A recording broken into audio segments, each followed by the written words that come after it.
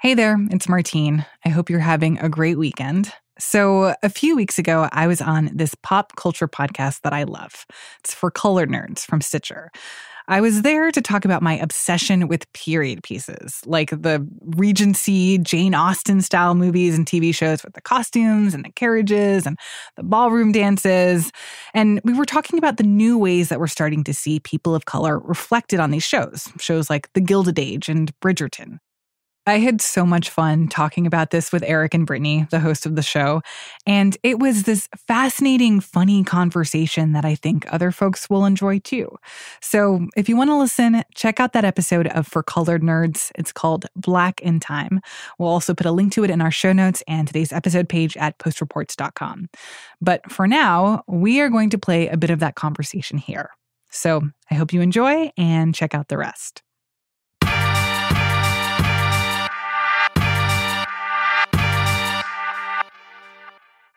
Well, Martine, thank you so much for joining us today. We are so excited to talk to you. Thank you for having me. Okay, so we know, Eric and I know, that in addition to being a journalist and hosting the Washington Post's daily news show, that you're a big fan of period films and TV shows. But what makes you love them so much as you do? That's a really good question. Because it does feel like the thing that I'm still a little bit embarrassed about, because I think that period pieces get a bad rap because sometimes they can be pretty extra in certain ways. But I do think that like one of the reasons why I have always loved period pieces, and I think was maybe a little bit predisposed to them, is because of my mom. My mom's from Trinidad. And so I think that if you are the kid of someone from the West Indies, like that they grow up in this like British school system that really reveres like British stuff, British isms and books and TV shows and movies about like British life. There were Jane Austen books that my mom was forced to read in high school. And then I think the other thing that I love about period pieces is that I feel like I've always really related to them in a weird way, because I think that they're about a lot of small moments in small lives, if that makes sense. That a period piece is often centered around like this young woman who's trying to like make her way in the world or figure out who she is or find a husband or whatever. But that it's really about like, oh, somebody looked at me in a certain way and that really meant something, or like this thing is happening with my family and that's really upsetting to me. And I feel like, as a 15-year-old who's super nerdy and really awkward, I could really relate to like, oh, and then this boy touched my hand accidentally, but I feel like it really meant something. And I think that it really taps into something that's very universal about how we relate to the people around us and our families and ourselves. So that's why I enjoy them. But I'm curious if you guys are period piece fans as well. Newly. I would say I have just recently come to it. Over the pandemic. And before it's worth, I would say I also was a hater too. I was a period piece hater. You were aggressively. Especially like the British kind of Victorian era of it all. I like really struggled. But I think, then I kind of sat with it a little bit. I think you have to find your one that like brings you in. And I think that has helped me a lot. And for what it's worth, I feel like a lot of the things that you're saying are a lot of the reasons, a bunch of people like period pieces, even if, we feel a bit ashamed at saying it. I'm 35 and nerdy and awkward. So like, a good hand holding, hey, it's a nice day. But, I think that the thing we also know about period pieces and films and shows is that they can be a really problematic genre for Black people. So I think part of the reason we're really excited to have you here today is to really kind of like dig into that. And, we were thinking we could get started by like talking about the things we actually feel don't work, because those are the things that usually pop up first in my mind. I mean, there are a lot of examples of stuff that doesn't work. So during lockdown, like for me, was the time that I realized that like how much I actually really did love period stuff. So I had been talking to Eric for years about watching the Keira Knightley 2005 directed by Joe Wright version of Pride and Prejudice because it's very good.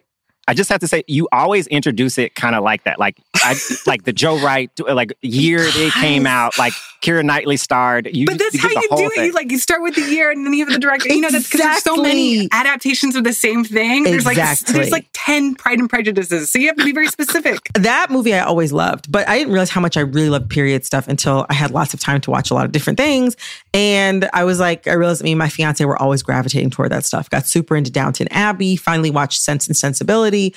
So I was really excited when Bridgerton was announced. For those who don't know, it's like a period drama, but more like a period romantic comedy created by Shonda Rhimes, set in Regency era England, where the 8 siblings of the Bridgerton family are trying to find love, or really more so like secure their financial future, if you think about it in Regency terms.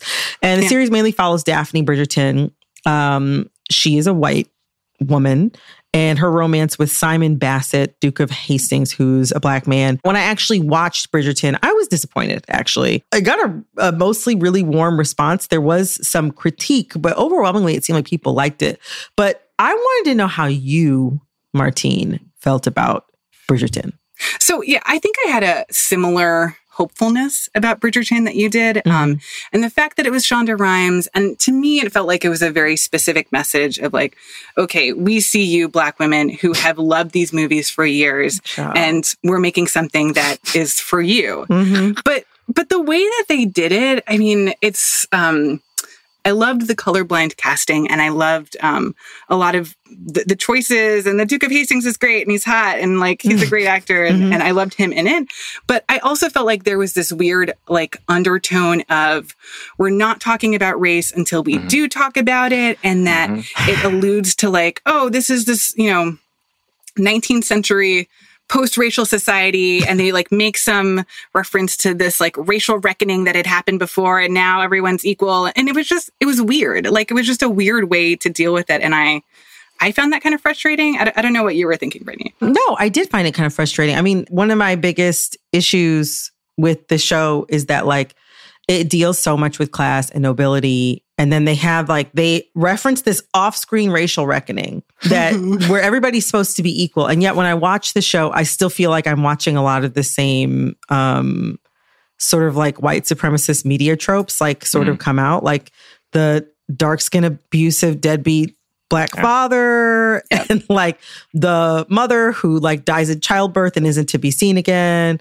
And like the young Black woman coming in to society who's also being brought out at the same time. A lot of the other like white young ladies in town who is Black, and she shows up already pregnant, and like this, older white lady can't understand why all the guys in town are way more interested in this young Black woman than any of her white daughters. Like, it's a post-racial society, but a lot of the same things that happen, that either like same dynamics that play out in real life, as with sort of like the older white lady being confounded by the attractiveness or the apparent attractiveness of this young Black woman, or the same like tropes that we see in all other media with Black people, as with the father and like the Black woman being pregnant out of wedlock. Those feel like tropes that happen in media all the time. But also like the show is so much about class and nobility.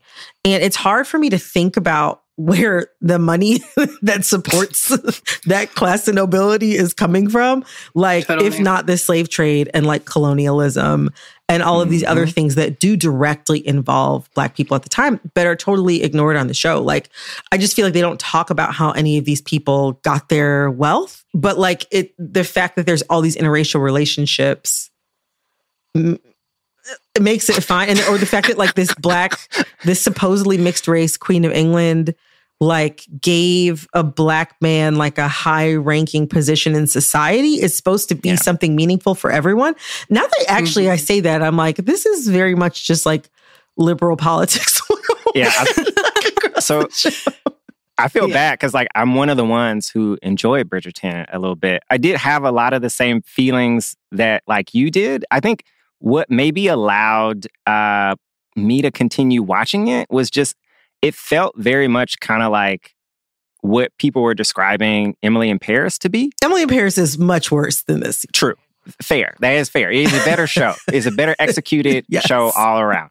But in terms of like the tropes of the characters within it, like there's kind of like, this white woman who, is kind of walking into the space to try to like stake her claim on the world and, you know, like is running into kind of headwind and people don't understand her everywhere and she has to figure it out. But I'm not gonna lie, the Duke was really good as a character. Yeah. There was something about his character that I was like into and allowed me to like just kind of like sit with the mess of it all. But I can't lie. All the stuff you said was there, and actually hearing it back to me makes me feel worse about enjoying it as much as I did. I mean, for me, I feel like the way that I think about Bridgerton is that it feels less to me like a period piece and more like straight up fantasy. And I feel like that's the sort of like psychological nuance that I had to make to be like, I don't actually even put this in the same category of other things I'm watching because it feels like there's a lot that doesn't make sense. Yeah. I wanted to like it. I'll say the acting was good. The costumes were beautiful. And I was impressed overall with the cast. I'm not gonna lie. Daphne Bridgerton, a little sauceless to me. She was a little sauceless to me. No disrespect to the woman in real life. I'm just saying they gave her no earrings, no makeup. Terrible bangs. That's me, Eric Eddings, and Brittany Luce talking about period dramas. We talk about a bunch of other shows, not just Bridgerton, but also The Gilded Age and The Great and Anne Boleyn. So you can listen to the whole thing by looking for Colored Nerds wherever you listen to podcasts. And check out the episode Black in Time. We'll also put a link in our show notes and at postreports.com. And if you want to support the show, you can follow For Colored Nerds and maybe even leave a review. So we hope that you enjoyed this little Post Reports bonus and have a safe and relaxing weekend.